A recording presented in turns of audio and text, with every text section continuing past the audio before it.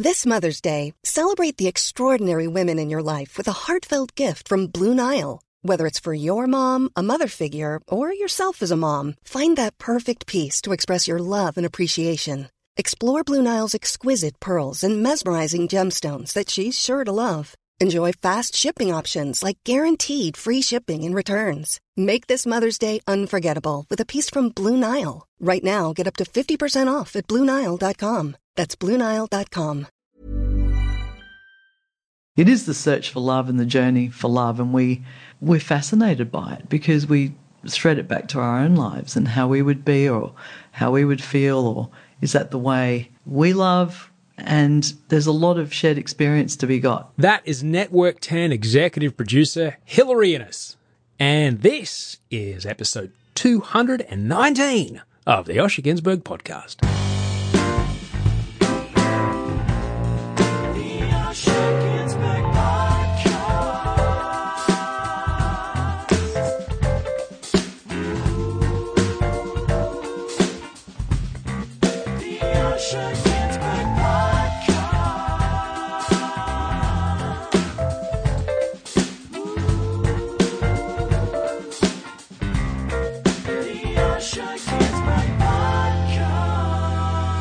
Oh, I love singing along to that. Thank you, Toe Hider, for my music, and thank you for being here. Episode 219 of the show. I'm Osher Günsberg. This is my podcast. Each week I have a conversation with someone that hopefully makes you go, I never thought of that before. That's kind of interesting.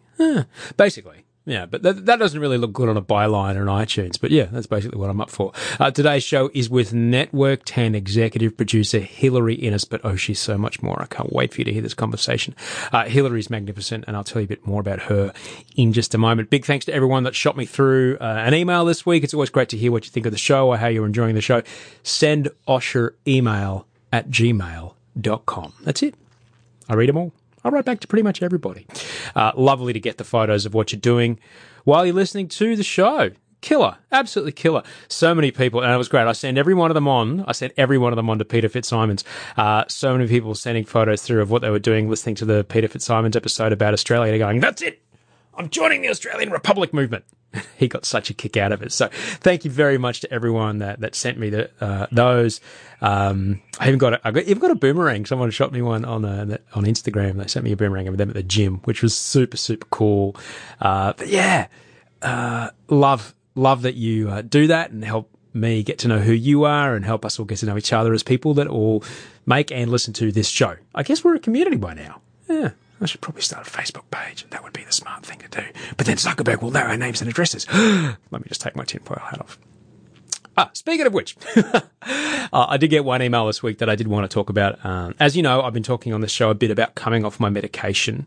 I am someone that has a different brain, and I have needed medication to get by for the last 11 years or so. Recently, though, in very close consort with my psychiatrist and psychologist and my mentor, we all talked about me coming down off my medication, which I did very, very slowly, and I continue to be off it only under very close supervision. We're in constant contact. We talk all the time. I did get an email this week about someone who goes, I was listening to you about coming off meds and I feel so great, I'm off mine. Look, and I've just been writing about this for the book I'm putting together. So I'm, because I've done it, so I can tell you with the bottom of my heart, you and I both know that deciding not to take meds with a brain that needs meds is not a healthy decision. It's as simple as that. So talk to your doctor. Okay? Thank you. I love you. Look after yourself. It's going to be okay. I promise you. Getting on the bike is being very useful this week. I've been trying to do it every morning, which is great. Trying to smash it out and just kind of clear the pipes a bit. Wash the brain clean of the gunk that gets caught up in there. Big hello to everybody that said hello on Friday the 26th of January. If you saw on Instagram or on Twitter, I marched with about 20,000 people from a place in Sydney called The Block, in a suburb called Redfern, and we marched through Sydney to protest, changing the date of Australia Day, but also the inequality between Indigenous Australians and the rest of Australia, how the financial, legal, educational and health outcomes of Indigenous Australians are so extraordinarily worse off than the rest of the population, and partly due in part to policies that were set in place when colonisation began. Do I have a solution? No, I do not have a solution. Is what we're doing working? Look, it's not. Has everything we've tried worked? Some of it not really. But I guess I was marching because I really wanted for us to try and work together on just treating everyone in our country with as much dignity and respect as everyone else. And that's about it. A big thanks to Nakia Louie, who's been on this show before. She was kind enough to link me up with her mum, Jennifer, who's brilliant. So I didn't have to march alone. That was great. And it was just fantastic to talk to Jennifer the whole length of the march. And she was telling me about life in Mount Druitt, and she works very closely in the community there. And we talked about the history there and the treatment of Indigenous Australians in the inner city and the outer suburbs of Sydney, and the policy around movement and ownership and all kinds of things like that. It's quite eye-opening. But that's only half of it.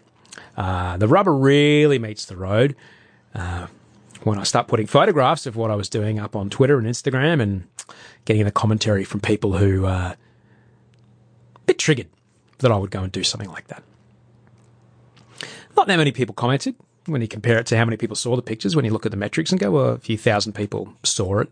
This many thousand people clicked like, and then there's a percentage of people that just freaked out. And one remark that really hit me, and really hit me hard, it's pretty racist. I sent a photo of a sign that said, "Not happy Jan 26." Funny. Okay? It's funny. That's good. But in that photo, and this photo taken back up Abercrombie Street in Sydney, and there were thousands of people in this photograph. And a bunch of people commented going, well, where are all the Aboriginals? Why is everyone in the photograph white? Well, A, you are judging people on the colour of their skin. You don't know someone's ethnicity or the makeup of their heritage. And two, the last time I checked, I didn't need to be a part of a minority to care about how that minority is treated. Particularly in my name, with taxpayer dollars. I don't have to be a woman to push for women's rights. I didn't have to be gay to push for same-sex marriage. It is Australian to care about each other. And that's all I'm marching for. That we care about each other. Yeah, it's frightening because it means we have to change something. But if we do it right, we'll be changing it for the better. For all of us. Wouldn't that be nice if we could work together to be a part of that? Yeah, it's really complicated and scary and it's full on. But wouldn't it be great if we worked together to try and make it happen? There were many messages of support, and that was really lovely to see. But the other stuff was, it was heavy. Heavy. Needed to pound myself stupid on the bike the next day just to kind of wash all that energy out of my system. I do love my bicycle.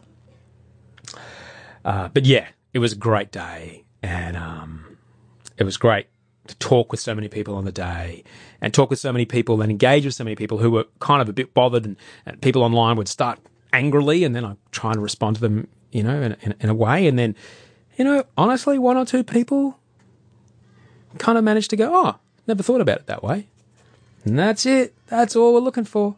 Just try and maybe undo that rusted on bolt a little bit, just enough to maybe let a different way of thinking kind of seep in. Just try and imagine what life might be like if your life wasn't yours, and what life might be like for another person in our society who doesn't live the way you live. That's it. That's it. Big thanks to everyone that also shared about this show this week. So many people. Thank you so much for either getting on Twitter or Facebook or Instagram or wherever just pointing out, hey, this episode, a lot of people listening to some episodes about running. I've got a few episodes about running and an episode about the Sydney Skinny. Someone sent me a photo of that they're committed to doing the Sydney Skinny now on March 11th, which I'm going to do, and I'll see you there. It's really great, and I'm really grateful that you would share the episode, because the more people that share about this show, the more downloads I get, the better guests I can get, the better shows you get. And when you get a really great show, then the person that you introduced it to go, gee, I'm glad you turned me on to that show. Boom. Everybody wins. So that'd be great. Particularly this episode. If there is someone in your life who I have a constant goal on this show wherever I can to try. I'm trying to interview as many powerful women as I possibly can on this show, and with that in mind, if there's anyone in your life that could do with hearing the story of an incredible woman's rise to dizzying career heights, this episode might be a good one to share with them. Facebook, email, text, talk to them, whatever. I'd really, really appreciate that. So let me tell you about my guest today. Hilary Innes is an executive producer at Network 10, where she oversees the shows, many shows, but definitely shows that I work on, including Bachelor, Bachelorette, and the soon-to-be-seen Bachelor in Paradise. Hilary is a legend of the Australian television industry. We talk all about her time working closely with Ray Martin in the heady days of the midday show on 9. And yes, she tells the famous Normie Rowe, Ron Casey Punch-Out story because she produced that segment, and she tells the whole story here, which is, you've seen it on so many like countdown shows and whatever, but you might not have heard the story behind how that segment came to air. It's a pretty brilliant, nerdy broadcast media moment if you're listening for that sort of thing. Hilary went on after working at with closely with Ray. She went on to be the head of entertainment at 9. It's a big gig. And from there left the network to become head of entertainment at ITV Studios Australia. So she went, that's a production company that makes massive shows such as I'm a Celebrity, Get Me Out of Here, and of course the humongous The Voice. So she went from making a bunch of huge shows. She went from making a bunch of huge shows from different production companies at the network to making a bunch of huge shows for different networks at the production company. Does that make sense? Yeah. Coming back to the broadcast side of things, Hilary is now an executive producer at Network 10, where she oversees and steers from the network side of things various shows in their lineup, including the ones I work on. Full disclosure, I have to say this right now, I've got to check my bias. I adore working with Hilary, and you can hear it as we speak. She has an incredible depth of knowledge and experience, and her career is truly remarkable, both in the legacy of the shows that she's made and the time that she's been a major influence in Australian television. Hilary also has a magnificent sense of style, and the team I work with on Bachelor, and they are always commentating, oh my God, did you see Hilary's jacket today? Oh. Hilary she really knows what she's doing. Now, when we recorded this, we did record this in December of 2017. She and I had just wrapped up Bachelor in Paradise, so she and I do talk about that a bit, and as you can tell, we're both pretty excited by it, and for good reason, which you'll hear. Now, there is another side to Hilary, which I'm very, very grateful she opened up about. At the same time as having a career that anyone would envy, at home, Hilary is dealing with her partner of over 20 years slowly succumbing to multi-system atrophy, which is a degenerative neurological disease which is fatal and has no cure. I'll let Hilary describe what life is like for her at home, but listening to the way that Hilary talks about their relationship, even in the face of this extraordinary challenge, it will move you beyond measure. I'm so grateful that Hilary came to my apartment back in December so that we could have this conversation. Enjoy this conversation with Hilary Innes. Thanks for coming, Hilary. Oh, it's a pleasure. Thanks for being here. It's a pleasure to talk to you. I'm stoked you can get on we can get on and have a chat, because you have a really interesting career that I would like other people to hear about, because you can't be what you can't see, and it's important for people to hear that careers like yours are possible. Basically. Yeah. That's basically the premise of it, which is, fun. That's great. You come to join me today you live up in northern part beaches of Sydney. Right. Did you always live there? I have for about 20 years now.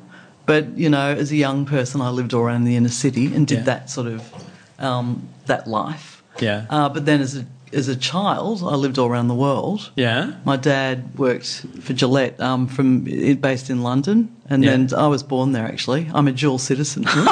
Better not sort of head on into Australian Parliament at the moment. You and me both. I'll never be Prime Minister. I'm an Aussie, but I'm a POM as well. But so we lived all around the world. Yeah. In Hong Kong for a long time. I sort of went to school there. It was interesting. Primary school? Yeah, primary school. Wow. The what US. was that like?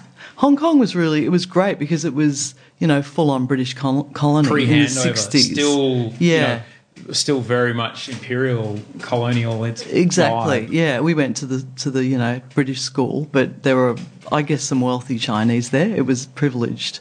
You were a privileged group, but it was very interesting just in terms of being in a multicultural environment, very multicultural, and we had people working for us who were locals, but I remember my mother really socialised with them, so I got to meet and mix with a lot of Chinese kids as well. And it was interesting then when I came to Australia in the 70s on the North Shore, how prejudiced people were because I'd lived in Hong Kong and yet I was a Caucasian kid, and they'd say, "Why aren't you yellow?" And it was really, I found that fascinating. I didn't get it because I'd lived this life where we'd mixed with a lot of different cultures and been, encouraged to. Anyway, that was interesting because Australia in those days was really, it was very, there was a lot of racial prejudice around. I hate to break it to you. There still is. Most of those people are still alive and they still vote and they haven't changed their minds. It was just interesting as a kid hearing that and scratching my head and going, I don't get it. What are you on about? Did you talk to your parents about it? I think I would have mentioned it, and they were, just kind of, oh, well, it's they haven't lived the life you have. Yeah. You've been lucky, that kind of thing. True. Where in the States were you? We were in Boston. I was a little kid then, so I remember skating on a lake. Yeah, I was going to say, at the end you didn't remember that because it's freezing. Freezing. It is freezing. And then we went back to England, then we ended up settling here. My mum's Australian, so there was a natural connection. Yeah. And after the freezing weather of Boston and the intense humanity crammed onto Hong Kong. Yeah. Gee, Sydney Southern Beaches wouldn't be so bad, would it? Yeah, no, that's right. Intense humanity's right. I mean, we lived in a really beautiful house on Deepwater Bay, which, if anyone knows Hong Kong, is a lovely area. And up the road, there was a family on our walk up the hill. There was a family living in a cave and, a mum and dad and about 7 kids. So I saw all that and we chatted with them and we were very aware of of the sort of polar spectrum of life, and that after a typhoon there'd be a whole, the mountainside would be wiped out in terms of the houses. So, that was it was great actually having that quite a, interesting childhood travelling in that sense. And having that perspective that, I don't know how much you can take it in, but just kind of having that perspective like, oh, we live in this place and there are people that... And, my a brother of mine lived in China and people who live in other parts of the world, it's no big deal. In fact, it's part of the culture to have people help around the house, and that's a part of it. But not to be able to see only a couple 100 metres from your front door that not everybody has that is it's something that in this incredible society that we have in Australia, unless you go looking for it, it's a bit hard to see in the suburbs that, are around you to get that perspective. I guess, people might look online and see, those who are different and they live their life differently from them. But having that perspective, you might not have been able to process it so much as a kid, but it would have been an interesting thing to go through. Oh, definitely. I mean, I think there are places outside of Sydney. Oh, yeah. Claymore's one. I mean, there are suburbs where it's terrible. The poverty's terrible, generations of people who haven't had jobs. I mean, we live in it, but we don't actually see it. Anyway, I could go on. Oh, no. Well, that's what this show's all about, Hillary. It's raving. I could go on. I think I might change the name of the show to that. I bet you don't want to hear about that. In fact, yes, I do. Yes, I do. So high school was up on the Northern Beaches as well? High school was in Turramurra, so on the North Shore. So that's where we ended up on the North Shore when we came to Australia. And I was there until I got to a point where I couldn't handle it, and I went to a very progressive school, Kyron College, which was in Balmain. And that was just for years 11 or years 5th and 6th form, 11 and 12. It's a bit of a schlep from where you were living down in Balmain. Yeah, I used to get into town with my dad and get the ferry across, and not a bad met way a to whole get to lot school. of kids from different, parts of Sydney. Actually, again, it was good because they came from everywhere. People that didn't fit into the sort of system at the time, I think. What did not being able to handle high school look like for you? Oh, it was just, again, I think it goes back to that North Shore. And I don't want to put, it's a part of Sydney that has a diverse population, but at the time, I found it a bit claustrophobic, and I wasn't happy.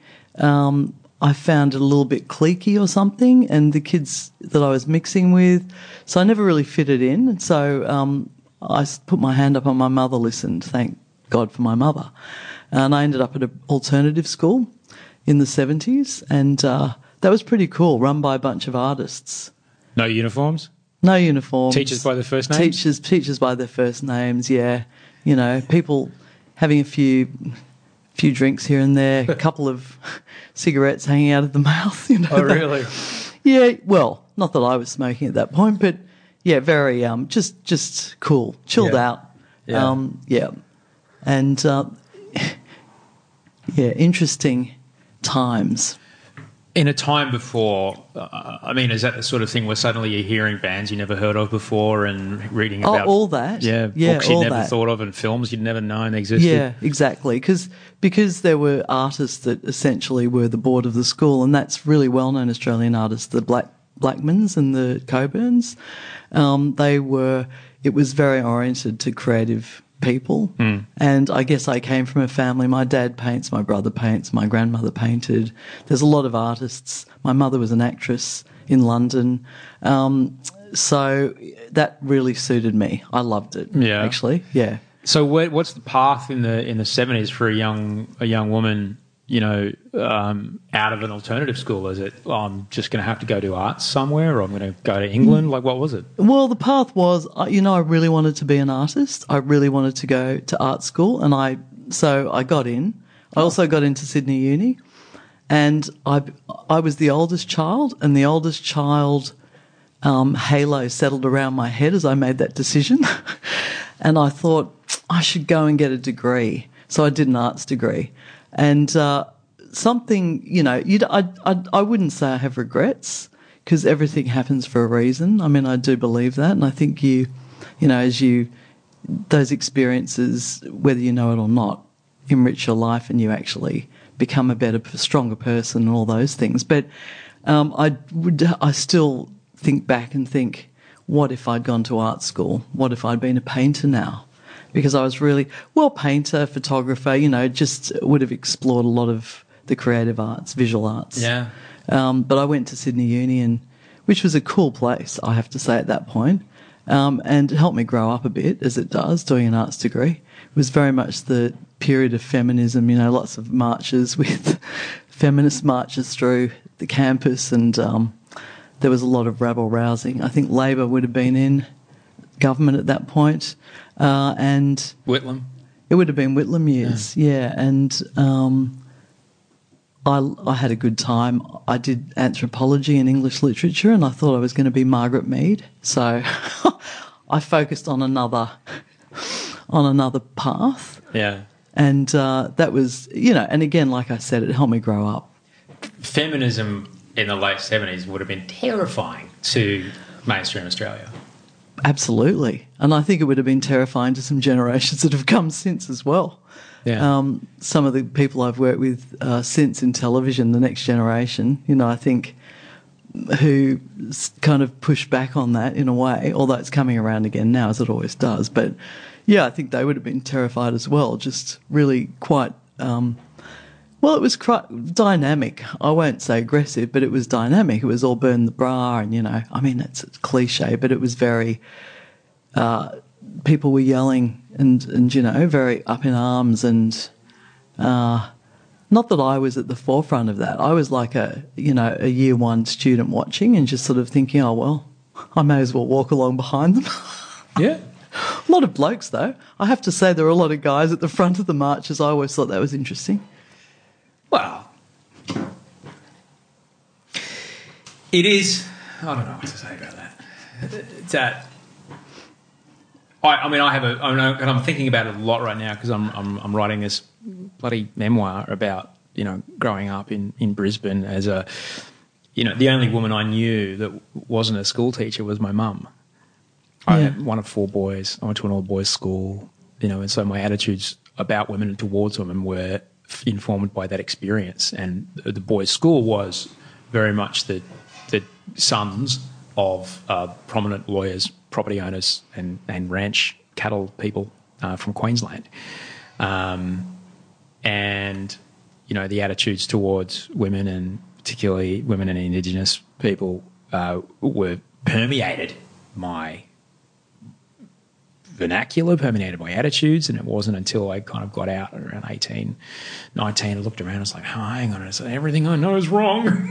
It was, you know, so to have had that experience as a young person, I you know, it took me a long time to figure out, you know, I would have been one of the people freaked out by the march back then, because it was frightening and scary and different to everything I'd learned. Yeah. Yeah, it was weird. How did it steal you, or, you know, inform, you know, what did you learn then that might have been new for you that you were like, oh, I didn't realise that as a woman this is, you know. In a way, because of my background, I think it just reinforced the fact that I felt, you know, we're all the same. We are all the same. And no matter what race, no matter what sex, where you come from, and that's how I've been brought up. And for me, it was really, it was normal that women should be on an equal footing. And I guess, and I read my radar was, even though some of it was quite 20-something university, you know, aggressive or excitable, that it was right, and they were just trying to make a point, and, you know, it had to be said, obviously, because there was an inequity there. But you know, it's funny how even now, in 2017, and we still, well, times are changing very rapidly, as we know in TV, but we're still looking at a lot of underrepresentation with women in many areas, although it's changing and it's good. And I think I just feel good for the next generation that that young girls are being brought up to know they can do what they want and have jobs or careers that guys who are sitting next to them in primary school might want, you know. It's interesting, you know, because I remember what was the pop culture or the cultural references towards feminism and women at the time, and you would see it then, but also particularly like through the 80s when TV didn't have much to do, they'd rerun things from that time, and you look at it and you're like, how did that ever even get commissioned? Like, what was that one particular show, Kingswood Country? Yeah. Like, how did that show even get written? You know, some of the attitudes towards women, towards immigrants in Australia, it's just, you know, fair enough, it was a parody, I guess, but it was like, it permeated everything, and the advertising particularly. You don't have to look back at the advertising, print ads, you know, that sort of thing. Yeah, true. would have been full on. So when you got this anthropology, you know, thing going on, where you're like, all right, so how do you find a career out of an arts degree? I guess that's the eternal question, isn't it? Exactly. Isn't it just? Yeah, how do you? Well, that's the thing, you don't really. Yeah. And I was I would say, not a bit unsure of where I wanted to go. I always loved art, and I was always going to love art, but I mean, it wasn't because I'd walked away from that. I thought, well, I need to use this somehow.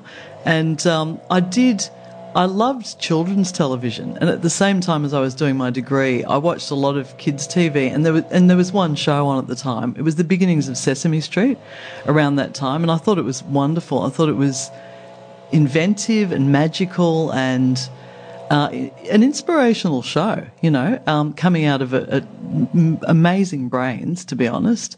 And so I loved it. And I thought, you know what, I think that's a good thing to do. It's creative. I could do that. Young people, where do I go? What do I do? It's sometimes such a hard period and hard to know what to do. Anyway, I actually went out and just introduced myself via CV, the old, very much in the mail then, created a really interesting visual CV, which didn't have much in it because it was only an arts degree and a little bit of, a few jobs here and there on the side to get through being a student, and took it around and sent it to all the sort of heads of television or heads of children's television at the ABC and Channel 9. And I ended up landing on my feet, not in kids' TV, but at SBS. So that would have been probably the early 80s by this stage. I did have a slight deviation in market research, which I hated, because I knew a few people in advertising through my father. So I got, just as dads often do, get their kid a bit of a work experience and a job comes out of it. But that didn't stick. So that was a short, months I'm talking. So I ended up at SBS TV in the 80s.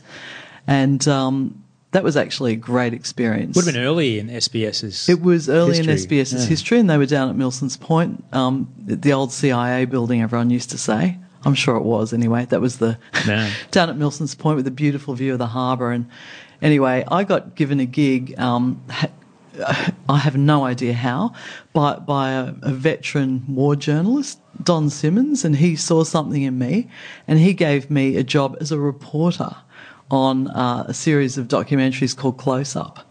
And it was the first, the first sort of foray into reporterless. So I was a reporter, but I wasn't on camera.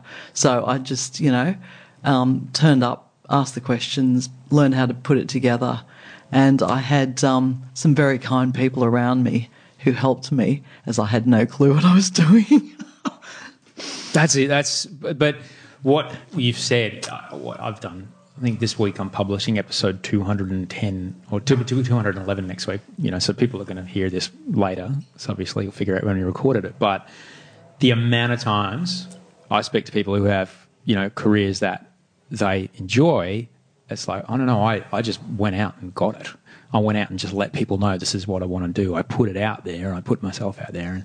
And just to rewind for a second, we were talking about this the other day on set. It was, you and I have both been away doing a production for a number of weeks where there's been a lot of, okay, get ready in 5 minutes. Hang on, rain's coming. Don't do anything for an hour and a half. Okay, 10 minutes, wait. Oh, stop, waiting, holding. So a lot of time to talk. I was talking about when I was unemployed, I would sit and watch Sesame Street. I would watch Sesame Street when I was 19 or 20 years old. And I found it, musically, extraordinary. And it's interesting. As an aside, later on, my band, I got right into the people that were behind the creative direction of the animations and the musical choices on that show. And really interesting in who they commissioned to write all of those jingles and all the little animations and all those bits. They were the best of the best of the best composers that existed at the time, Yeah. And particularly because we were going to record and then release a version of the Pinball song. 1, 2, 3, 4, 5, 6, 7, 8, 9, 10, 11, 12.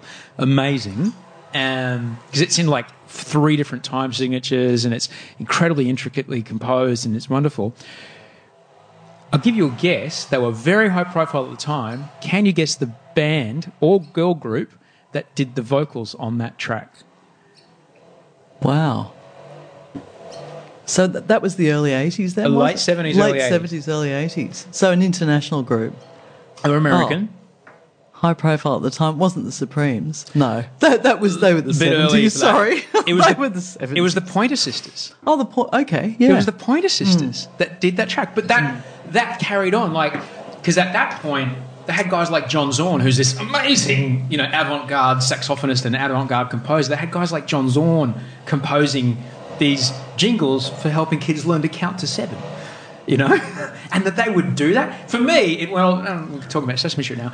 Once Elmo came on board, everything kind of went downhill for me because then it just became about merchandising because they were making a lot of money. But before that, I'm still fascinated by it. I look up old YouTube videos. Yeah, me too. I mean, I think of the Count and I am the Count. You know, just it sticks with you. Yeah. Brilliant, simple, clever. Yeah. I loved it. And I was very into avant-garde composition and music in my late teens and early 20s. And there was a counting song. It featured race cars, and it was counting to 10, and it was in 10/8. It was in 10/8 time signature, which is a really weird time signature to play and very difficult. But the composition was just so exciting and so intricate and so weird. And I'm thinking, there's 3-year-olds watching this, and they have no idea that they're being exposed to this mind-bending musicality. And I don't know if Peppa Pig can rise to the occasion, but it's pretty interesting. But I think it goes in there. It's still absorbed, you know. Don't you? By those kids, by those children. I watched it the first time.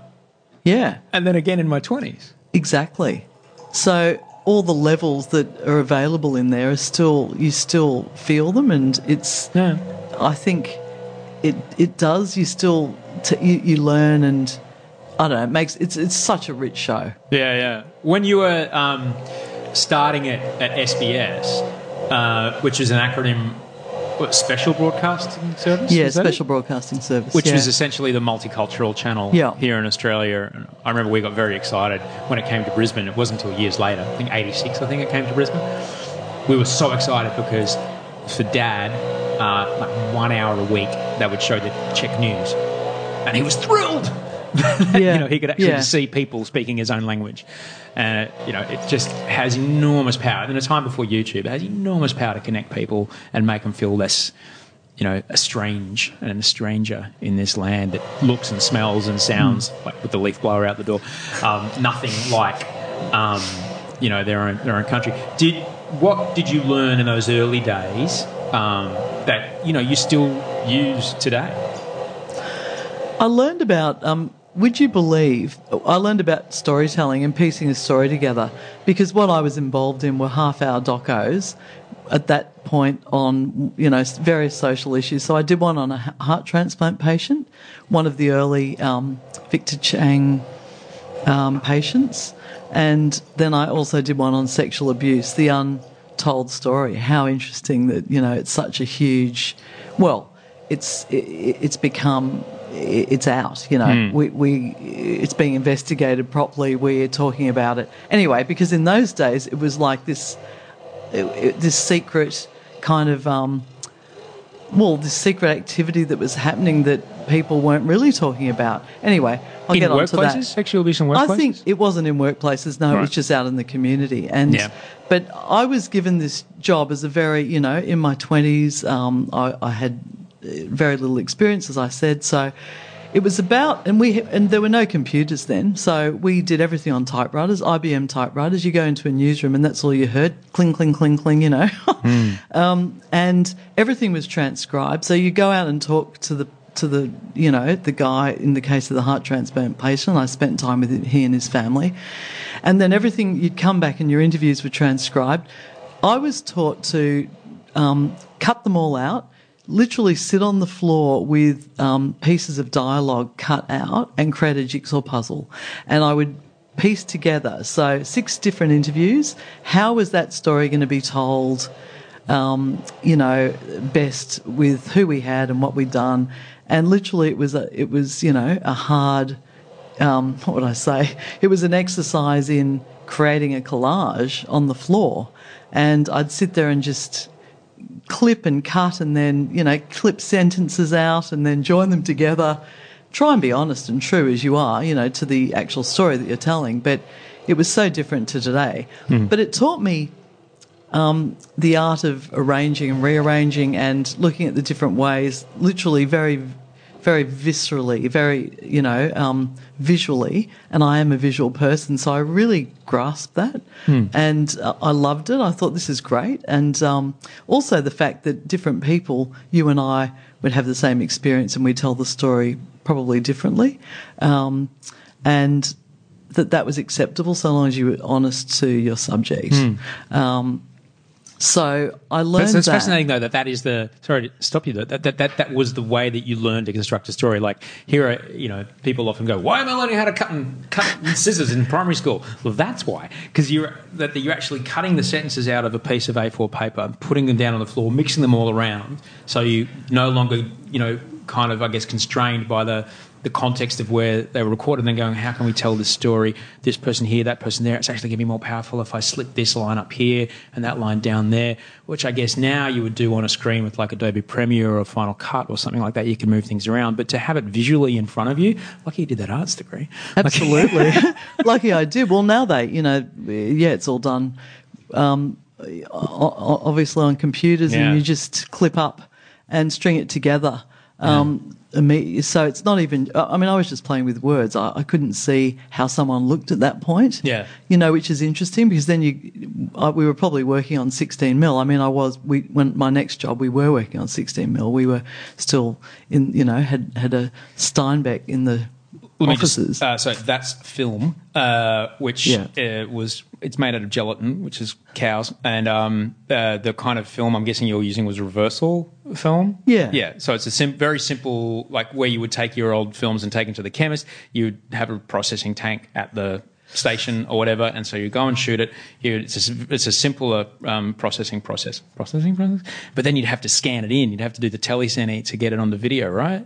Or would you be editing? We edited on film. Wow. So it was literally, they were splicing, and I mean, I wasn't the editor, but I watched him sat there, literally piecing it together. That was our sort of feature stories on the midday show when I worked there. But there were plenty. I mean, I think 60 Minutes was probably on 16 mil at that point as well, which was the late 80s still. Yeah. But it looks so good. It looks fantastic. When you watch those old interviews, and there's something about the graininess of the reversal film, especially when it comes to documentary storytelling. When you get Negus with his jacket over the shoulder somewhere in Africa, you're like, wow, that looks really good. Just digital doesn't do this justice. No, it doesn't. It's not the same. Maybe now it's a bit better because you can bump the colours up. But when everybody moved to beta, it looked so flat. Didn't look the same. Depth of field wasn't there. So true.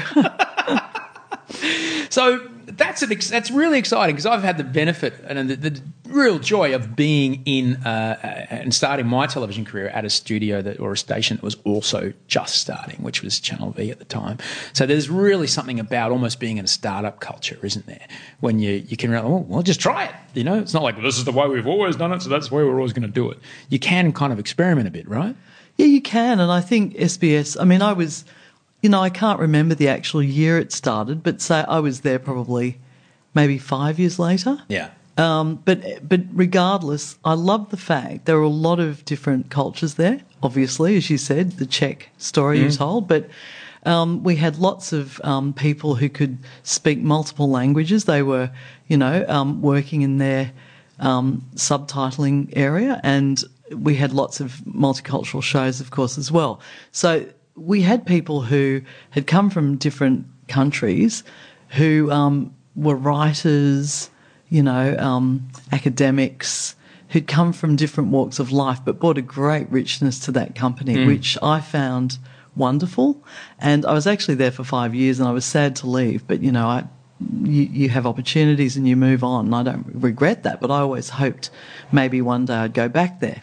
But, I think I have very romantic memories of that time at SBS too. The next opportunity was that midday show, the next thing? That was the next thing, midday, yeah. Wow. Channel 9 in the 80s with Ray Martin as the host. And very serious journo. Serious journo, but very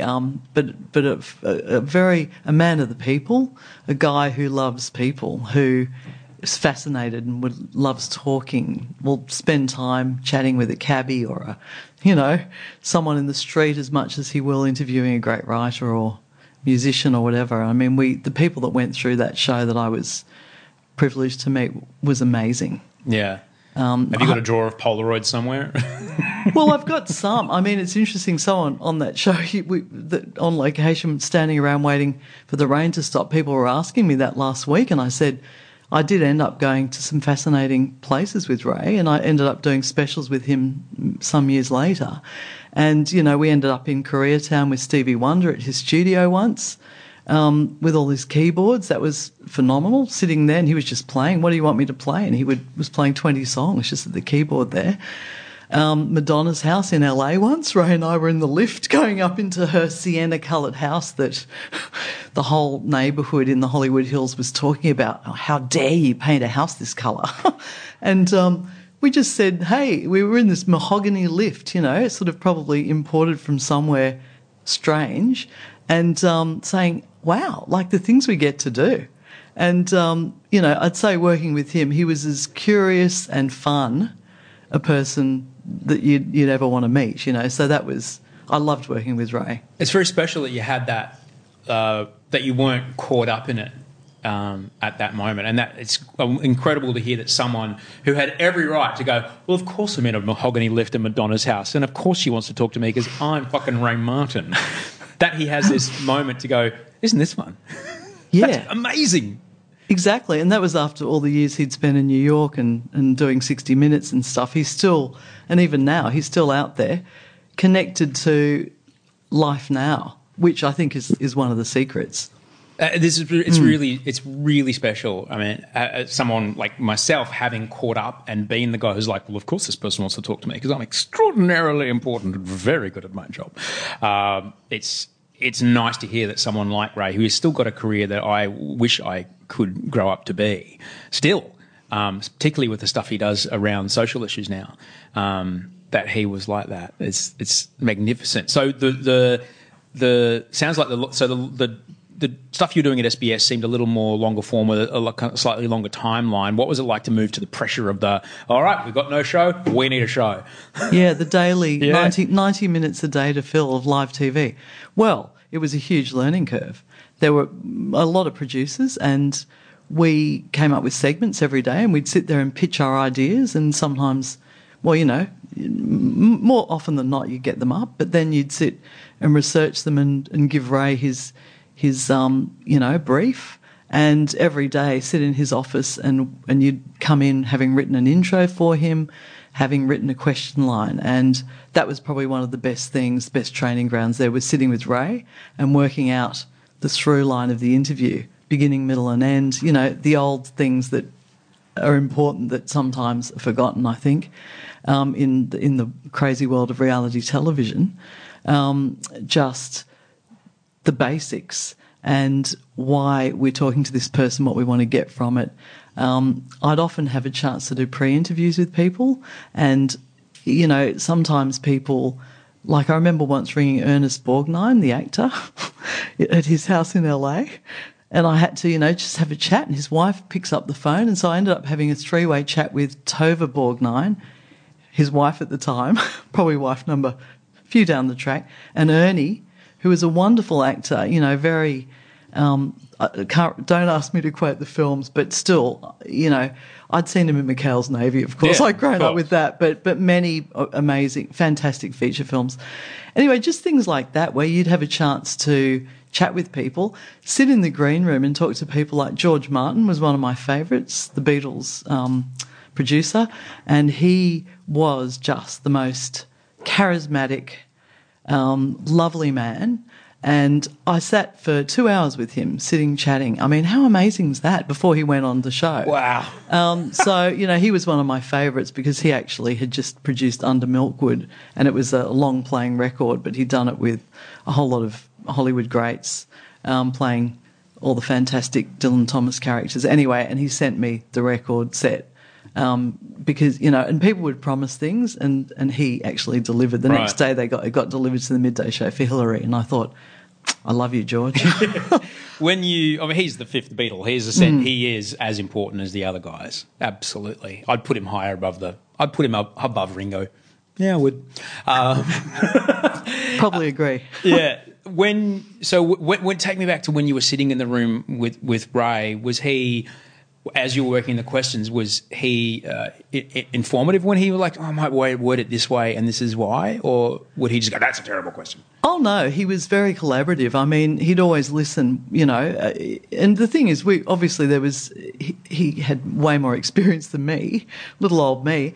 But he would say, well, if you really cared about a question and you had to back it up, but he would listen to that, and take that on board. Or, well, how about we do it this way and then I'll ask that. Or he was always encouraging in that sense. He would never say it was a terrible question, but he would steer it the way he wanted, or incorporate your idea if you really felt it was, you know, you'd done your research and it was important. So it was, you know, over the years, there was trust built, and I think I worked on Midday for about, you know, up 8 or 9 years. Wow. Every day. Well, I mean, part of that were his specials at the end of it, but I was there. Was that like a 4 o'clock, 5 o'clock start? Wasn't that early, no, because we were on air at, midday, strangely. Yeah. So we would get in sort of at 8 in the morning, but you'd do all your work for the day before and give it to him. He'd take it home, read it. I mean, he always read books. He always tried to watch films. He was a great believer, and you must have done people the courtesy of that, which is a big call when you think about how much. And in those days, we had the Roald Dahls of the world on. We had Peter Weir and Robin Williams in the studio. You know, we had all these. You know, Jane Fonda came once. I remember, amazing Jane Fonda.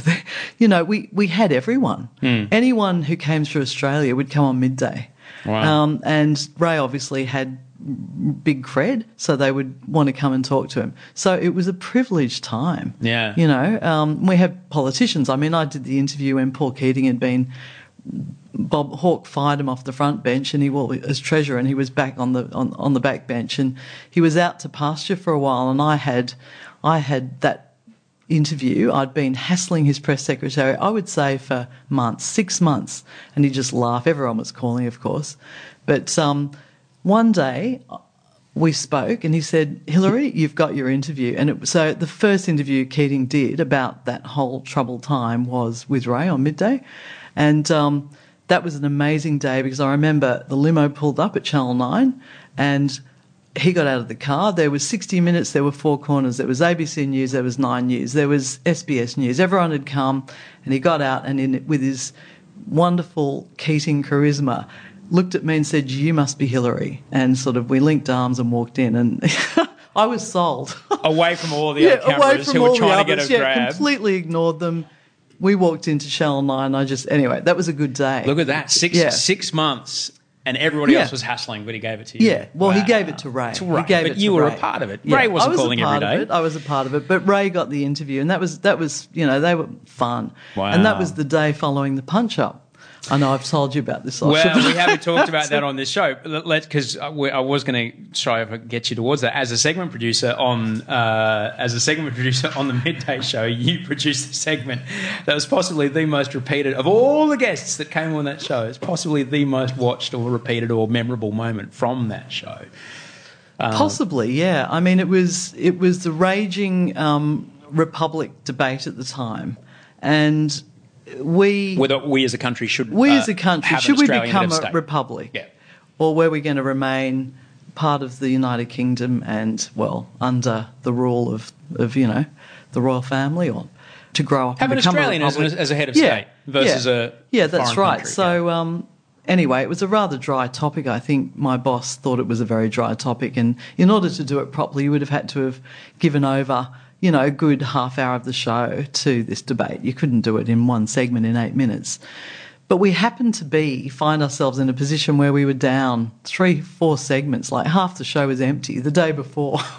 And I remember sitting in our production meeting, and he said, Gary Burns, who became head of sport at 9, and he was the EP of Midday, and he said, "H, you've got your debate." So myself and another producer put together a group of people, and it kept growing, and we had people on both sides. I'm just trying to remember them all, but we had sort of 2 on each side. We thought, well, we've got to have 2 on each side, and then someone would say, I think we had someone said, well, Normie Rose singing, and we needed another we need another royalist. And Normie Rowe, as it turned out, we had 3 on one side and we needed another royalist. And so Normie was singing on the show, and so we went down to him and said, would you be part of the debate? And he said, yeah, of course. So he completed the side, the third, Normie he was a singer, but he famously went to Vietnam. He went to Vietnam, he fought, yeah. Yeah. And so anyway, we had 3 on each side.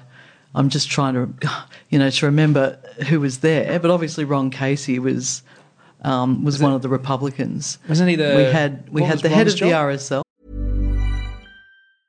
Ready to pop the question? The jewelers at BlueNile.com have got sparkle down to a science with beautiful lab-grown diamonds worthy of your most brilliant moments. Their lab-grown diamonds are independently graded and guaranteed identical to natural diamonds, and they're ready to ship to your door. Go to BlueNile.com and use promo code LISTEN to get $50 off your purchase of $500 or more. That's code LISTEN at BlueNile.com for $50 off. BlueNile.com, code LISTEN. Many of us have those stubborn pounds that seem impossible to lose, no matter how good we eat or how hard we work out. My solution is PlushCare. PlushCare is a leading telehealth provider with doctors who are there for you day and night to partner with you in your weight loss journey. They can prescribe FDA-approved weight loss medications like Wegovy and Zepbound for those who qualify. Plus, they accept most insurance plans. To get started, visit plushcare.com/weightloss. That's plushcare.com/weightloss. Ron was a long-term journalist and radio announcer. Yeah. And we had Geraldine Doogue, we had Ron Casey, and see, this is where I'm getting old. No. But, you can't remember everyone that you ever did. It's okay. It's like whole segments of my career We had Diana recall. Fisher, who was a well-known royalist at the time, and we had the head of the RSL, and we had Normie. They were the royalists.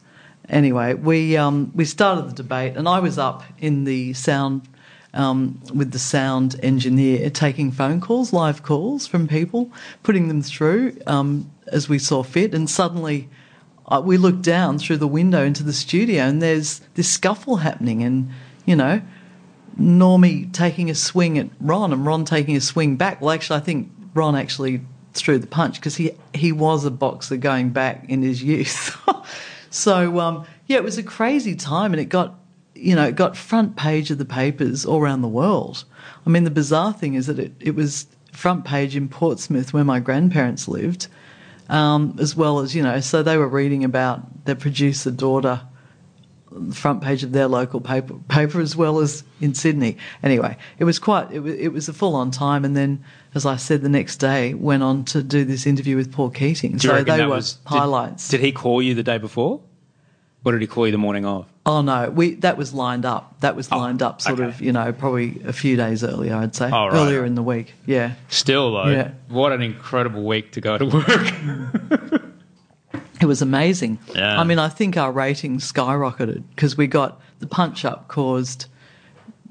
I don't know what the ratings were in terms of how we measure it today, but it was. I remember Burnsy put a piece of paper up on the wall saying we rated 21 or whatever. So in today's language, it would have been we would have got up to in the millions or for midday. We got a huge rating. Yeah. And then, of course, that spilled into the next day with Keating giving us the lowdown on what had happened between him and Bob. Yeah. I miss Paul Keating. So do I. I miss having leaders like that. I really miss having leaders that weren't... Yeah, sure, he was argumentative, but he was funny to watch. Well, witty and fun, all that, and smart, intelligent, very clever. He wasn't like Abbott or even Turnbull. When I watch Turnbull tear strips off short, and it's like you're just putting on a show. You don't have it in your heart. You're just making this stuff up to try and make the backbenchers get excited. I would love to talk with Paul Keating one day. You should talk to him. What an incredible guy. And his career after politics, I think, has been really interesting as well, and the way he's, the way he conducts himself and the way I follow him on Twitter. He's brilliant to follow him on Twitter. Whether you agree with him or not, the way he just talks about things, it's just, I miss that. I miss that kind of, it's an intelligent jab at someone, not just like a partisan jab at someone. Yeah, not a low slug. Yeah. Yeah. I mean, I think there's an aspirational side to him that, you know, whether you're interested in some of his, in architecture, in beautiful antiques or clocks as he was, and I remember talking to him about. But I respect and I love the fact that he's got richness to his life, that he's always striving to understand more about the world and anyway, I don't think I said that very well, but No, you did, Hillary. Stop it. So it would be remiss to not talk about the culture at Channel 9 at the time, because it is so in the news at the moment. A long way from the feminist marches that you'd been involved with 10 years beforehand.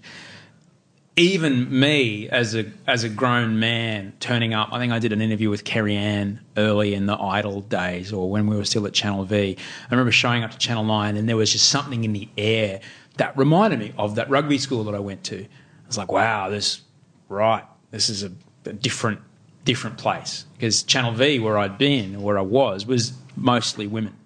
And just on camera and a few editors and a producer or two were men. Everybody else was women, including my boss.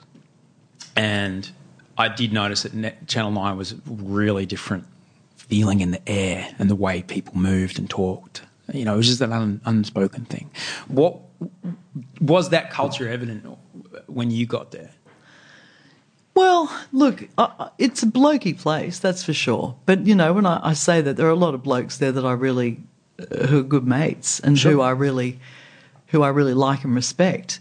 And I personally never... It's interesting, in that time when I worked on Midday, I felt very... I felt quite supported. There were a lot of women in our production team, and it ended up being myself and another woman who was sort of the two ICs by the time I finished there. So, but, I think... people talk about it was another era, and that's for sure it was. But some of the, there were wonderful executives there at the time, like David Lyle and Peter Meakin and people like that who you knew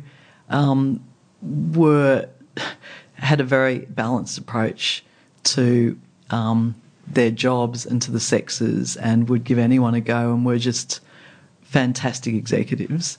So that's most of my experience was in that environment. But, I went back then. I did leave and go to Channel 7 for a while, and I did go back to 9.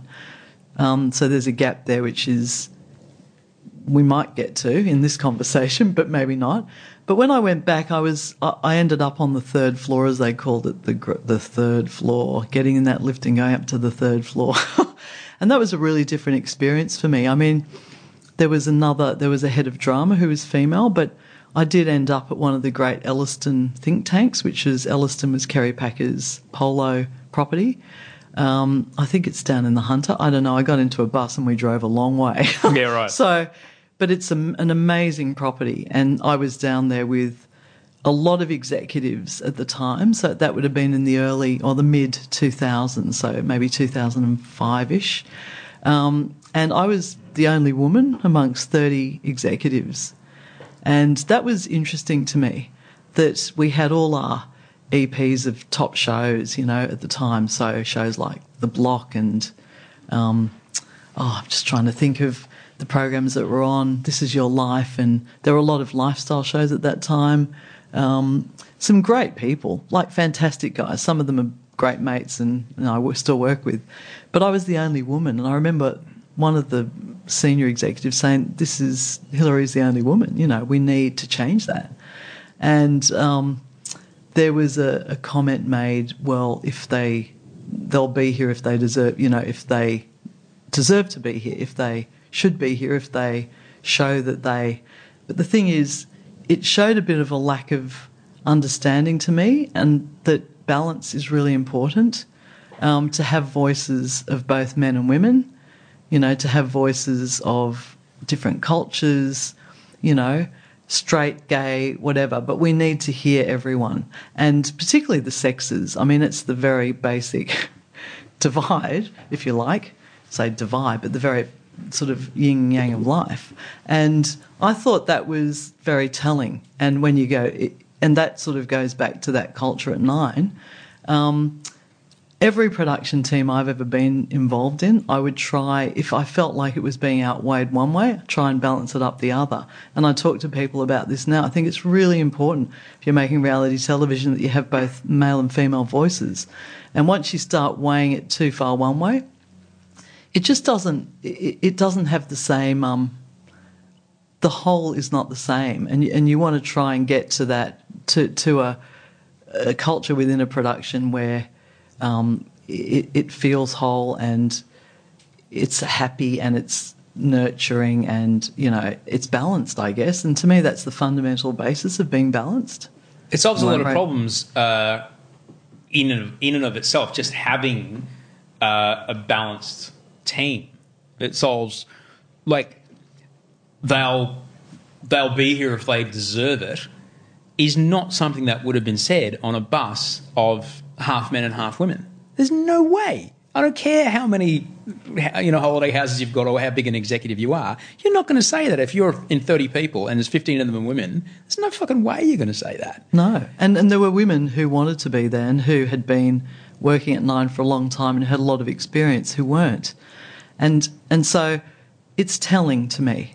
Yeah. I mean, I hope it's changing, and I think it probably is, because, again, that was 15 years ago anyway.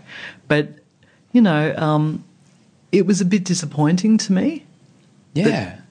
That I was the only one. I mean, I shared with one of the executive's assistants because she was the only other woman who was there. You shared a room. I shared a room for the workshop, you know, and here we were all walking off and having, you know, it was a think tank, so we were coming up with new shows, new ideas for that time. But how can you do that if you don't have that, you know, equal representation? You can't. And also women are kind of, you know, it's well known that women do tend to control the dials on the TV set. Yeah. Without wanting to, you know. But that was my next question. It was like, and may I ask, what demographic were they aiming for when they were trying to come up with these shows on the whiteboard? It's got to have to. It would be what? Channel 9 back then would be, what, 25 to 55 women, right? Absolutely, yeah. And how many? One. So in the whole room. It was kind of odd and bizarre and a bit weird. But, you know, having said that, like I said to you, there were fantastic people, there still are there, who I really respect. Yeah. So, did you ever have any run-ins with the bloke that's in the news at the moment, our Don Burke? No, I'd never had any run-ins with him. But I was told on my first day at Channel 9, beware the gardener. And I thought, I walked, because, you know, Channel 9, just for people that don't know, in Sydney is surrounded, the actual building or network there in our time, and is surrounded by cottages that were bought up and owned by the network, and all the programs were in different cottages, and we were in one in Scott Street. Anyway, I was a young, eager researcher, segment producer, and anyway, I was given those words, beware the gardener, and I walked out the back into the garden and thought it was the bloke trimming the hedges. I thought, oh, anyway, read into that what you will. Well, I think it's fairly evident what they were trying to say at the time. As you rose, you know, through the ranks, you ended up in a very high profile job at ITV, which is one of the big production houses, a British production house that has an office here. As you rose through those ranks, you know, and I'm interested to know, because you're an executive. Is it like when I go for a job, I say, yes, I can do it, even though I know I can only do about 80% of it, and I'm going to fake the last 20? Is it the same thing when you get to that level? You know, I think there's probably a bit of that in all jobs. You know, when you've got the comfort factor of what you know how to do, and then you move. I mean, look, I was lucky because there were people that I'd worked with before, and the guy running ITV at the time I'd worked with at Nine, and we had a good relationship, and we come up through the ranks together anyway on Midday. So he knew I was free, and I guess felt I'd be a positive addition to the company. And it was kind of a small company at the time. It was called Granada, and they probably only had about 4 shows, including Dancing with the Stars, and he wanted to open that up and develop the slate of shows, and so I came in to run development at that point, but very quickly EP'd a show for them, because in the end, if you get a show up, who's going to EP it? Yeah. So I was there, and I ended up EPing a show called Australian Princess before I really got my teeth stuck into development. And actually, that's one of the highlights of my career is some of the shows we developed at ITV that then flew on Network 10 in particular. Such as? Talking About Your Generation with Sean McAuliffe. I worked with Sean at 9. I'd EP'd the Logies that he hosted in 2001. I mean, that's very clearly marked in my mind. And that was a great experience working with him, because he's just such a incredible human being, such an amazing brain, and so just surprising and wonderful to work with. Just really wonderful. I mean, like no one else. He's one of my heroes. For not only has he had this incredible career, and he's so smart. If people listening want to go and do it, what was his bloody name? The New Zealander that did a breakfast show on Channel 10 for a while. Remember before Wake Up, they did a breakfast show? Yeah. I can't remember his name. But Sean McAuliffe came on as a guest. And have you seen this?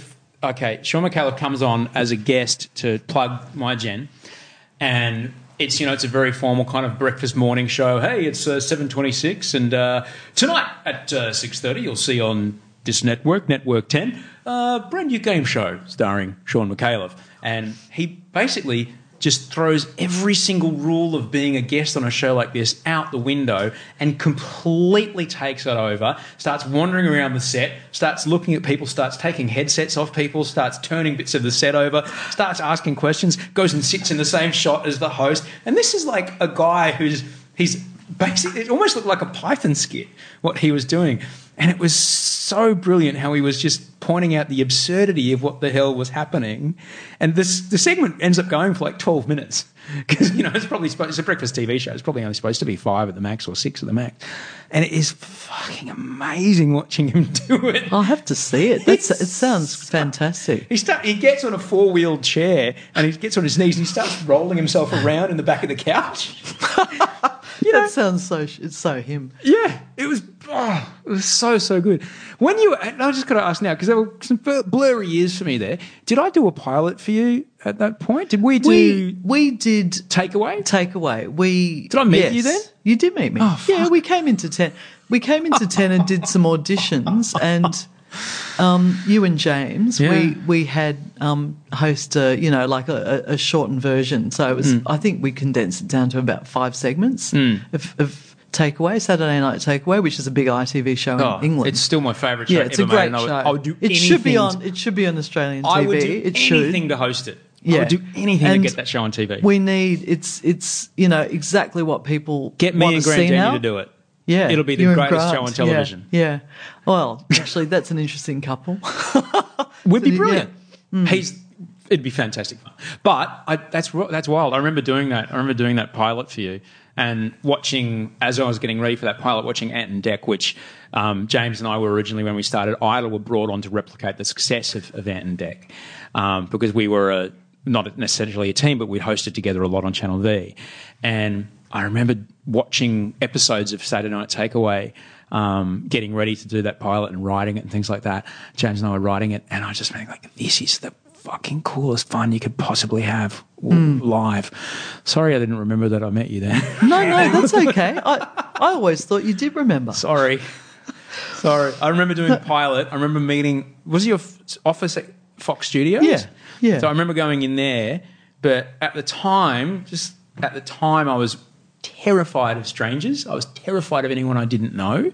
And you probably don't remember, but I would not make eye contact a lot, and I would look elsewhere when people were talking to me, and I wouldn't leave the house much. I would go 3 or 4 days without leaving the house if I wasn't working. I was just terrified to walk out the door. It was a bit weird for me. That's before you left and went to LA. Is that right? It must have been. Yeah. It was right around then. Yeah.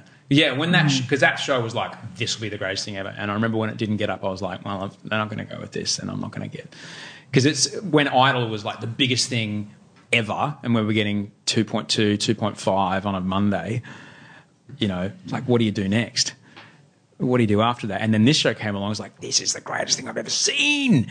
And when that didn't get up, as every TV show that you see on television has probably 40 that they tried to put that in that slot. So you go for more shows that never get made than ever do get made, and that's just the job we do. I remember thinking, all right, I'll go give it a shot over there because they're not going to do this. And fair enough. Yeah, fair enough.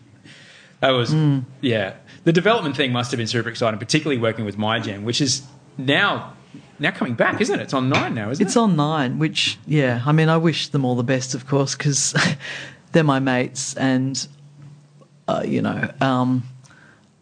I would always, Sean's fantastic, so to have him on television in any shape or form is great.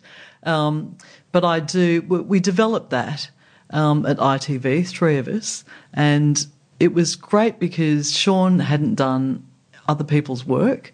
I mean, his programs, the programs he'd been in to date, were of his own making, his own idea, his own premise. He writes most of it. He's the consummate he directs, produces, writes, performs. You know, he does it all. So for him to trust us and come and host that show was a big thing. And he and I had the experience of the Logies and also McAuliffe Tonight Show on 9 when I was head of entertainment there. So we had a relationship, and he and I trusted each other and do. And so he came and did Generation, and it was really fantastic because it brought him to a whole broad commercial audience, which some executives at, networks that shall remain nameless, didn't believe he could do that, or he would work on a commercial network, and it proved them wrong in a big way. And and that is one of my, not just proving someone wrong, but just the fact that obviously Sean would appeal wherever. It was just finding the right touchstone, finding that special place and letting his magic come out, just live, basically. And not just Sean, the panellists that you had, superstars. Yeah, Amanda Keller, Charlie Pickering and Josh Thomas. Superstars. The 3 of them, all of them that, Amanda had obviously had been around for a long time and very well respected, but Amanda in that role on Generation was fantastic. The baby boomer, the sort of mum figure, if you like. I say that loosely, but in terms of how they all interacted. And then Charlie, who went on to do big things at 10 and the ABC, and Josh, who's become, megastar. Please Like Me, has become enormous. And so, yes, all of them, that show launched new careers. Or how does that make you feel? What's it make you feel like when great. You see it? It's amazing. To me, that's the best thing about being in this business. And like you said, there are many ideas, and to get an idea up is incredibly difficult, and thousands fall to the wayside compared to the one that gets up. So to be involved in one that got up, not only got up, but the next day we woke up and it got 1.6 million. For that era, again, 2000, whenever that was, I think it was around about 2009, we pinched ourselves. We said, wow, people loved it. That's great. Yeah. And it was a joy to make. Again, going back to the whole thing about balance and a fantastic production team. It's a family. It really is. And you know this, Osher, because you've had many of your own. And if you've got to nurture them, you've got to nurture the family. Everyone needs a voice. And it was a happy, buoyant production team, and they made a happy, buoyant, joyful show. And to me, that's what I love about the business, when it buzzes and when you've got a great energy that just takes a life of its own. And that was one of them. And, yeah, that's, for me, why I'm in it. Yeah. Your role now at Channel 10, Network 10, which is the network that I've worked on since 2003. There's a few years in the middle there that they chose not to employ me for some reason. Your role is the network executive producer for a lot of the shows that run. That's right. So in the past, you were the production house's executive producer, and the commissioning network will provide one as well to make sure, so when you're in the production house, whether it be ITV or Fremantle or Warner Brothers, in the case of The Bachelor, there's a production house executive who goes, this is the show we've decided to make and this is the idea we have and we're going to keep this solid. And then there's a network who goes, well, we're paying for it and we know our audience pretty well, so let's just make sure it fits. And so that's your job now. Yeah, that's right. So you oversee heaps of shows. Why, we've had a few years to think about it now, why do you think a show like Bachelor or Bachelorette works so well? Look, I have said this in a couple of interviews, but not broadly, and it's worth going back to it. And it goes back to my social anthropology degree. Something I hung on to there was, the sort of the kind of four pillars of life: food, shelter, warmth, and love, and that these are the things that, in that order, are important for life to exist as a human being. So, and without them, you die. So for me, I look at television and what resonates, and I say, well, yeah, there's plenty of cooking shows. We need to eat. We love eating. It's one of the great delights. We love growing it and eating it and finding new ways to make it people to wonderful eat it with. To people to eat it with, yeah. So we've got that covered. Shelter, well, we can't seem to get away from those shows that work about our houses and how we make them work for us and make them wonderful and, Hillary, of all the things that were on my Foxtel waiting for when we got back, the first show I watched, Love It or List It. Love that show. It's a good show. Yeah, it's a good show. I love it too. And so food, shelter, warmth, well, that just comes down to being, a human being and the basics. But love is the fourth, and love is, we all want it. We all want love.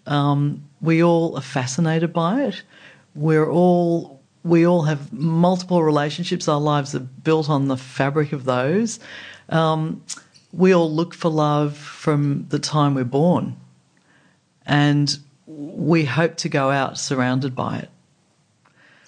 So for me, it doesn't surprise me that a show which, in terms of The Bachelor, is one of the original shows about love. It goes back I think it's about 15 years ago when this came out of the reality boom, but was the first of the shows about love. I mean, we've had them in the past. We've had Blind Dates and we've had Perfect Matches, but, more entertainment-based. And I'm not saying this isn't, but in the end, it is the search for love and the journey for love, and we're fascinated by it because we thread it back to our own lives and how we would be or how we would feel, or is that the way we love? And there's a lot of shared experience to be got. Not to say we don't have a lot of laughs and a lot of tears and a lot of awkward moments along the way, but hey, that's life. So for me, I think it comes down to that it's just that shared human experience, and we want it and we seek it, and so it fascinates us.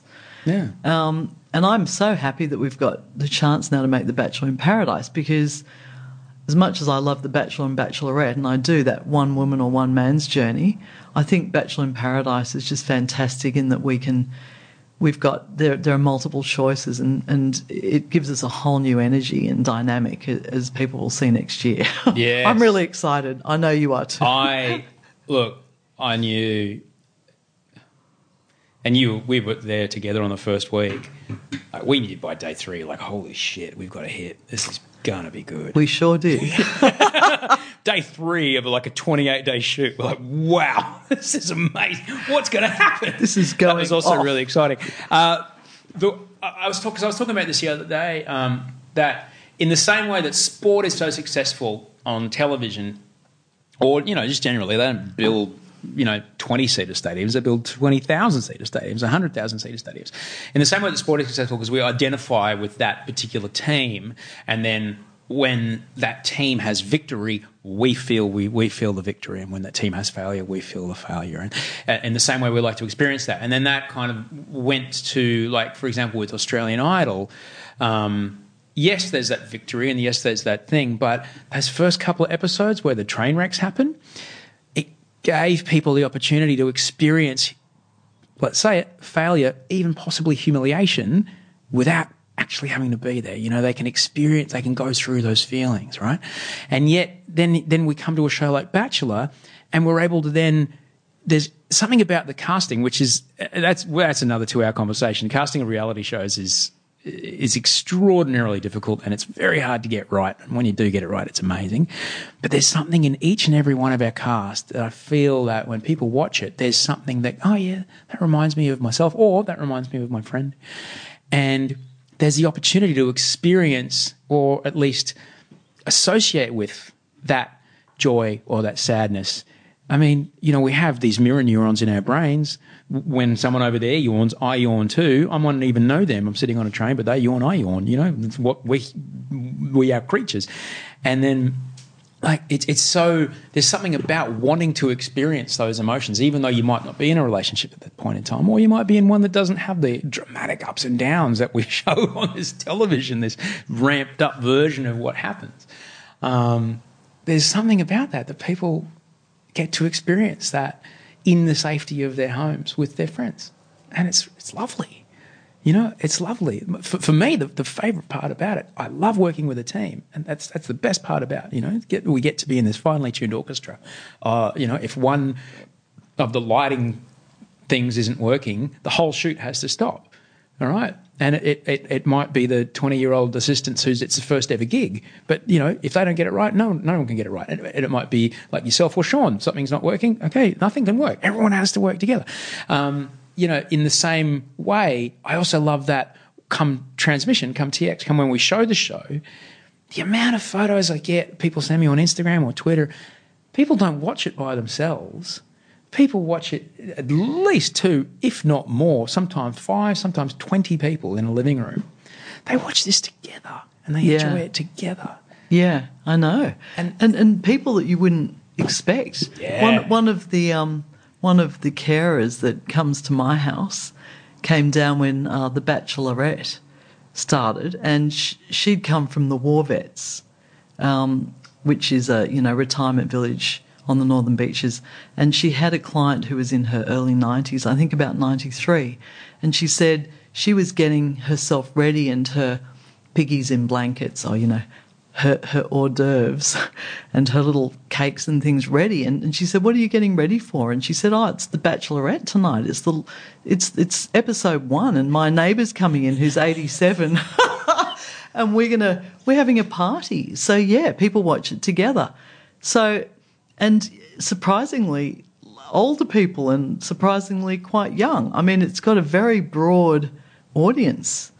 And I think that's lovely. I love it. Yeah. It's one of the most talked about shows. I mean, I feel really privileged to be part of it. Yeah. Because it's a very, it's a wonderful group, and it never fails to surprise you how emotional it can be. I mean, we all cry at the end. I've shed a lot of tears on this show. Yeah, if people only knew that, in the finale moments, without a shadow of a doubt, every finale, every time. Yeah, tears of sadness, tears of joy, usually joy. There's something great I also love, and I'm really happy to always talk about this, is that pretty much with The Bachelor in Paradise is a bit different because we had a couple of guys involved, but pretty much every talent producer, every person that's working with one of the story team, everyone that's working with the cast, our story producers, the show producers, our director, all women. And it makes me, I'm just so happy that, if people just only knew how much care is taken of, these people who are coming to us, hopefully to fall in love, but are trading their emotional reactions as currency that we are going to film to make this TV show, how much care we take for them around that. Yeah, absolutely. Yeah, no, we do. Duty of care is huge, and the fact that they, people, as much as they think they know what it's like to be on a reality TV show, they don't. I mean, how could you know what it's like to be living in lockdown for some, months of your life and surrounded by cameras and exposing your emotions? It's a generation that's obviously been brought up with social media, and they are a lot more savvy to it, and many obviously, want to be on it because they know the buttons to push and they know how to, they're thinking about the long-term benefits for themselves, etc. But, equally there are people who are just on it because they really, genuinely want to find love. And I say that about all the people. We hope and we really try to weed that out, that regardless of personality type, that they do want to find love. That is the number one important thing to them. But the fact is they're still they're human beings that we have to care for very deeply, and we make sure they're supported all the time. And for ages after the show wraps. They have access to counsellors and psychologists, and anyway, that's a big, as you say, is important and right across the board. We take a lot of care about that. Yeah, and and particularly after this intense shooting period that we've just done. How do I put this? Yes, coming on a reality show now didn't when I first started in reality in 2003, but coming on a reality show now does bring with it exposure on primetime television, and on that, it can inflate your social media exposure, which can, if you play it right, can lead to an income independent of any other gigs you might get. Yes, there are people that come in sometimes with a bit of that. Not 100%, but I'll go do this. It might be good for the Insta, yeah. Watching these people, I'm going to use the word, watching these people go through the journey and seeing that element of what first got them in fade away and then be replaced by, I'm really falling for this girl, or I'm really falling for this guy, and then come to the end and be like, oh man, I love this person. It's so nice. It absolutely is. It's the essence of what the show's about in the end. Yeah, and it is, and them drop their layers or their guards or whatever, and as they do, because the process encourages that, and having seen it just recently with quite a few people has been fantastic, really wonderful. Yeah, people that you thought you knew or you thought were a bit hard to that, and actually they're not underneath it. Once that's dropped, for whatever reasons we've got our guards. We all have them in different ways, and like you said, going back to your earlier, not being able to look at people or whatever. But just the shields we put up, and we've just seen a lot of that, and I feel that I love the show. I think it's great for that. This one in particular. I think people are gonna love it.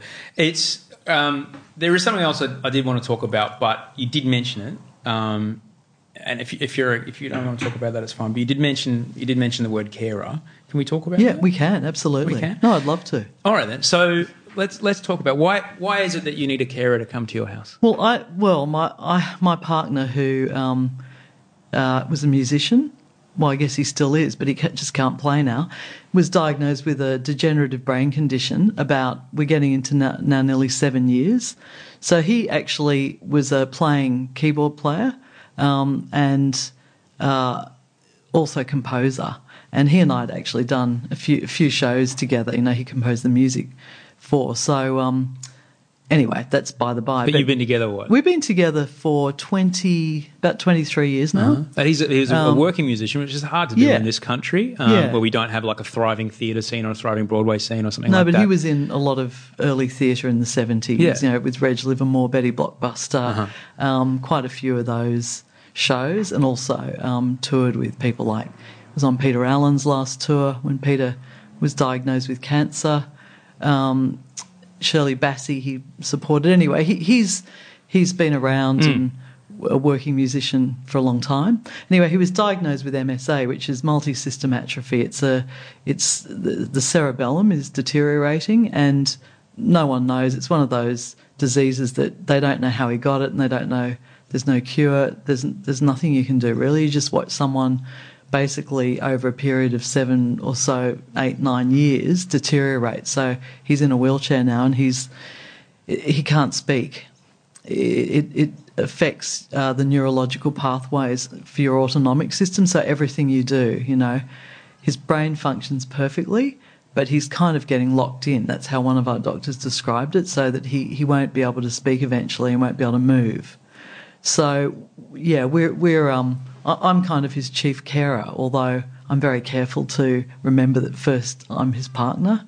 But we have carers, 3 carers come to our house every day and help us just get through, help Jamie get dressed, shower. He can't get food himself or anything like that, so we rely on carers for all that. And for me to keep working. So if you can't speak, how do you communicate? I can understand him still. It's just because of, the damage, it's hard for him to make words, and the sounds are becoming more and more distorted. I just got home in time we're doing an eye gaze technology trial for the next month. So that's literally a computer screen that's going to get connected to his wheelchair, and as your eyes literally gaze at the letters, an electronic voice speaks the words that you're creating. So we're going to do that because that's that's obviously crucial, that I can understand what he wants and how he's feeling in this chapter of his illness we're going into now. It's going to be the toughest one because he won't be able to move at all within the next year or 2. It's hard to say. I mean, how long's a piece of string? But that's how it ends, So it's really important that you can communicate. Is he in pain? No pain at all. Just slow, and a funny story. It's funny because it's the way life is. What else are you going to do? Laughter is. They say it's the biggest cliche, the best medicine, but it's true. But I was on a conference call the other day, and at home, and I heard Jamie fall out of the wheelchair. It sounds bad, but look, it was a small fall, but a thud on the floor, and I went in.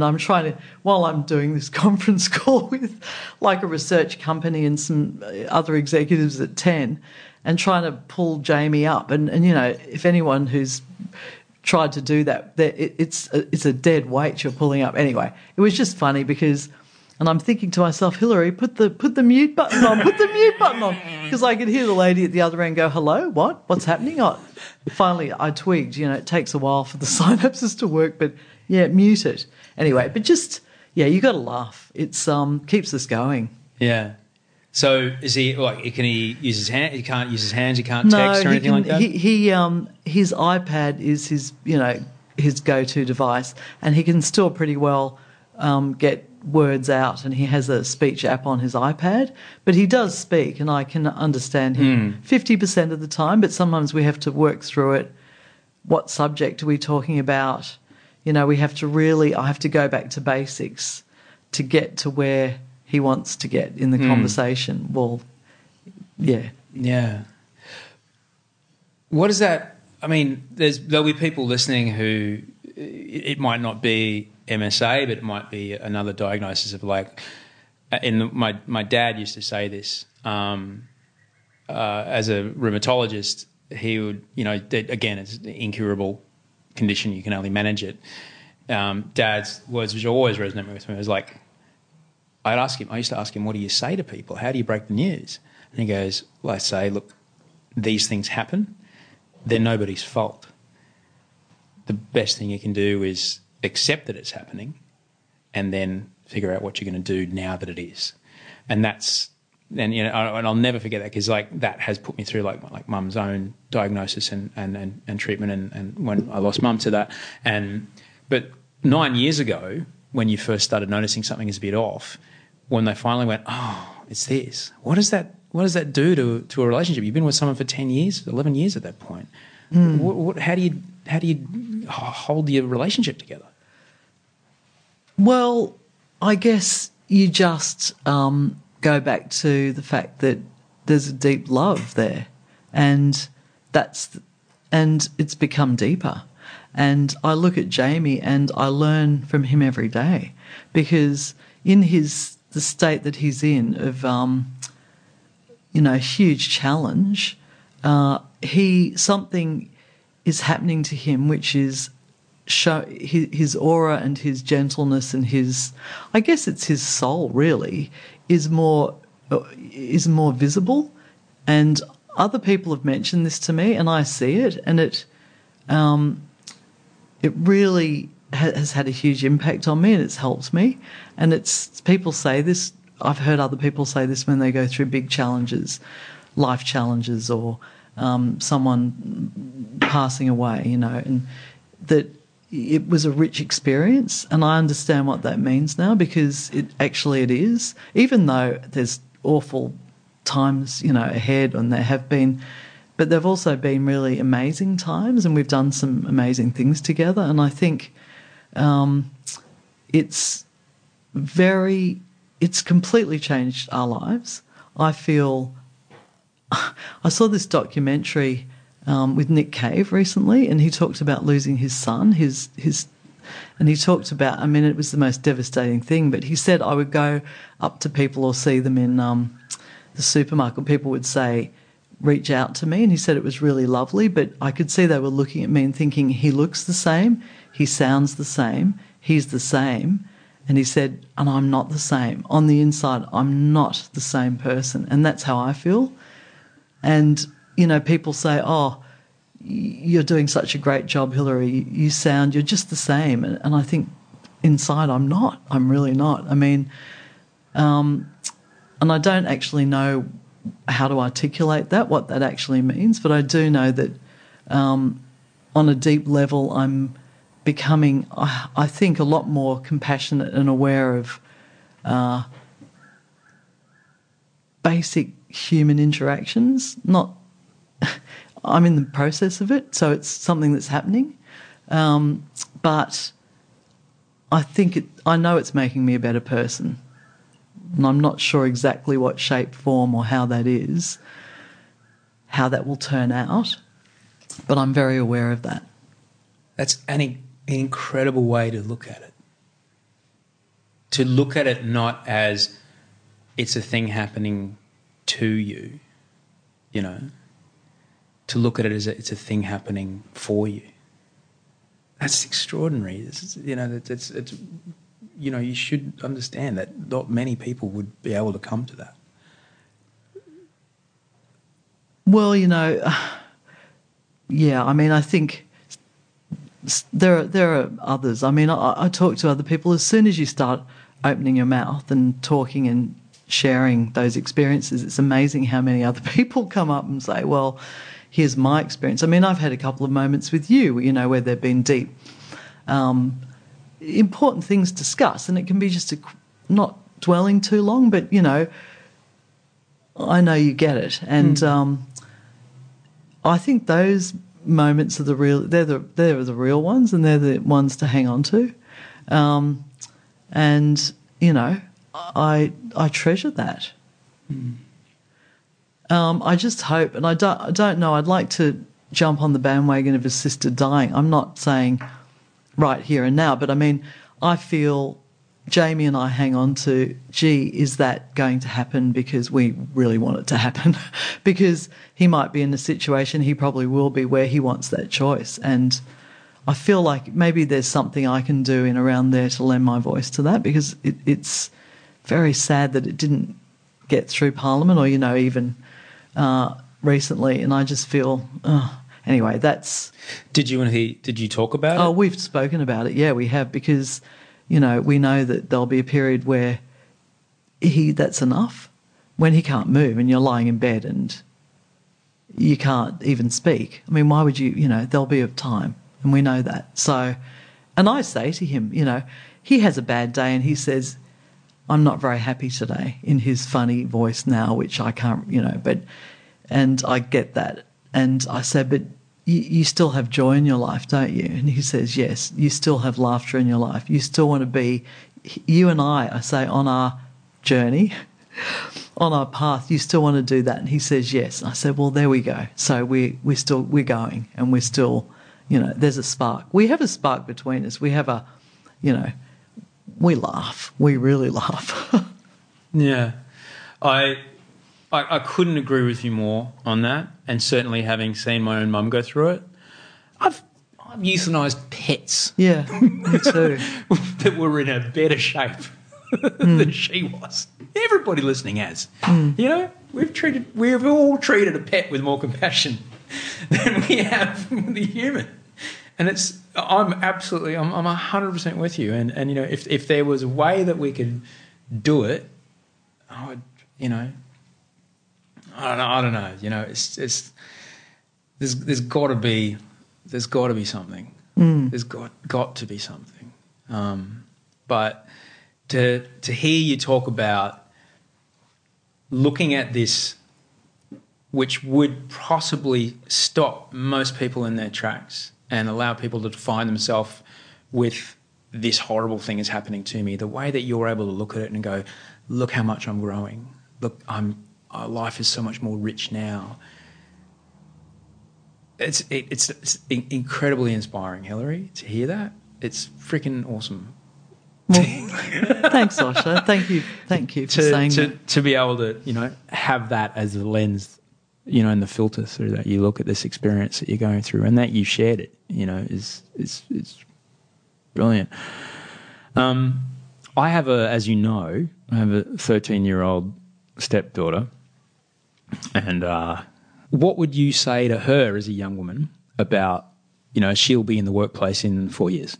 What would you say to her about, pursuing a career and pursuing what it is that she wants to do? Well, I'd say don't be scared to try different things. I don't think necessarily we all know straight up what it is that we want. I think you have to get out there and experience a few different things. I'd say understand that people really want problem solvers, people who are thinking ahead of the game, who are happy to do anything, but just be there, be enthusiastic, be joyful, and try and see a problem before it turns up. I mean, these are things that I say to people who want to come through in TV. It's the ones that wait to be told what to do that often drag the chain. I mean, as we all know, as you say, it's that group, and one little thing. It can be a runner who hasn't got something to the set on time that holds everything up. Yeah. So it's really, it comes down to basics like that, and understand that you're as important as everyone, that you should always ask questions. Don't be frightened to ask questions, to put your hand up. We're all asking questions all the time, even the people right at the top of, so perceived to be right at the top of the tree, but they ask questions too, and they need people to bounce off. So never be fearful. Don't be fearful. Hold on to your joy. Talk to people. Experience diversity. I mean, they're things that I would pass on. I think pretty well whatever you're in, whatever career you're in, but definitely in television, know that it's a really rich world and you can be part of it. Look for the people that, if you ever get a sense that you're not surrounded by that, put your hand up, leave. Don't take negativity, don't take unfairness. Have a voice. Have a voice. It's scary to leave, though, sometimes. It's scary, yeah, to leave your comfort zone. Oh, yeah, it is. It is. But I think when you do, another door opens. It always does. It's, it might seem bad for a moment or a day or a week or whatever, but inevitably it won't be. It really won't, you just have to have faith in that. I'm so grateful you came around today, Hilary. Oh, it's wonderful to talk to you. I've been looking forward to it. I've really been looking forward to it. It's been a bit of a mystery package. What's going to happen when I chat with Osher? Yeah, you were trying to pick my brain a bit last week. What are we going to talk about? Well, don't worry. We'll get there. Brilliant. Oh, I'm so happy. That's right. So happy you came around. Well, I'm happy to. I'm really happy to have been here. It's great. It's really great. I'm gonna quickly take a photo of you that we can use as the artwork. Yeah, and sure. Have another little cuddle with Frankie. We'll walk you down in the car. He's sleeping, isn't he? Yeah, he That's is. He's good. out now. Yeah. He's been really quiet. He's good. Yeah.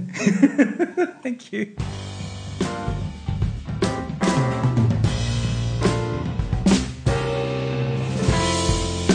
That was Hilary Innes. I am so grateful that Hilary came and made time in her very busy day to come out, sit around my kitchen table and have a conversation.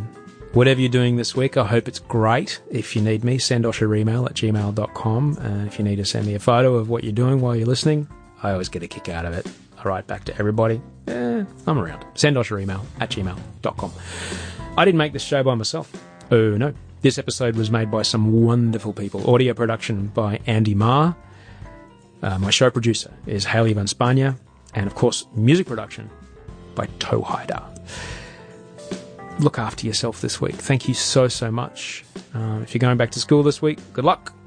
If your kids are back at school and you've got time to listen to podcasts, thumbs up. Until we talk next time, sleep well and dream of beautiful things. Normally, being a little extra might be a bit much, but not when it comes to healthcare. That's why United Healthcare's Health Protector Guard fixed indemnity insurance plans, underwritten by Golden Rule Insurance Company, supplement your primary plan so you manage out-of-pocket costs. Learn more at UH1.com. Hey, it's Danny Pellegrino from Everything Iconic.